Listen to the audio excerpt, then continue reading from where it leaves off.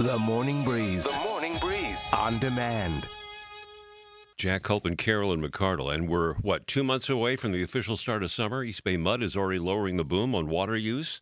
Just like so many other counties around the Bay Area, they're going to be imposing watering restrictions and reducing water to 3 days a week, no runoff allowed, and no watering between 9 and 6, 9 a.m. and 6 p.m. Now, I know that's East Bay MUD, but I know Marin County and Santa Clara County, they're even stricter now already. Even though East Bay MUD, they say that their reservoirs are about 71% of capacity. Yeah. That's not enough. Yeah, they say after the spring snowpack melts, that's not going to fully refill these reservoirs. So they've got to do a 10% mandatory reduction in water use.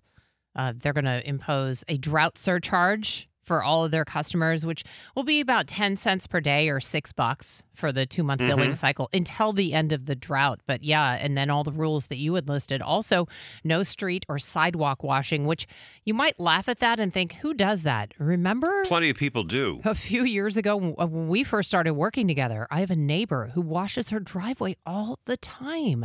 And I never understand that. I drive by and think, I feel like if you have a green lawn, people point fingers at you now. Sure. You know, that's just how California is these days.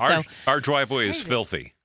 As it should be. As it should that be. means you're doing your job. Oh, you know what I see during the rainy season, and I've brought this up before, is when I leave to come to work in the morning and it's pouring rain out, I can see as I drive down the street, down the street, people with their sprinklers on. I shouldn't laugh because it's a real problem. I know. So there are some simple steps, and I don't want to get preachy about this stuff because I'm as guilty as anyone else.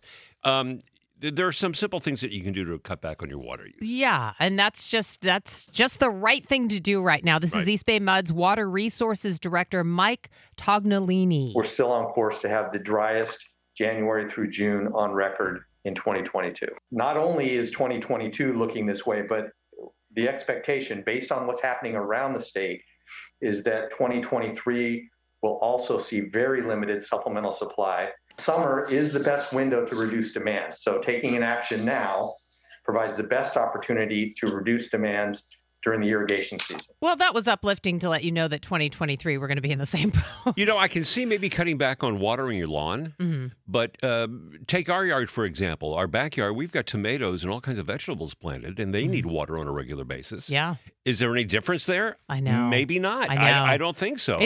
I just hate to see Kim's tomato plants go by the wayside. It's tough, though. I mean, you got to follow the rules. This is all part of being a resident of the state of California. We are going to put more on this in the Morning Breeze page, 981thebreeze.com.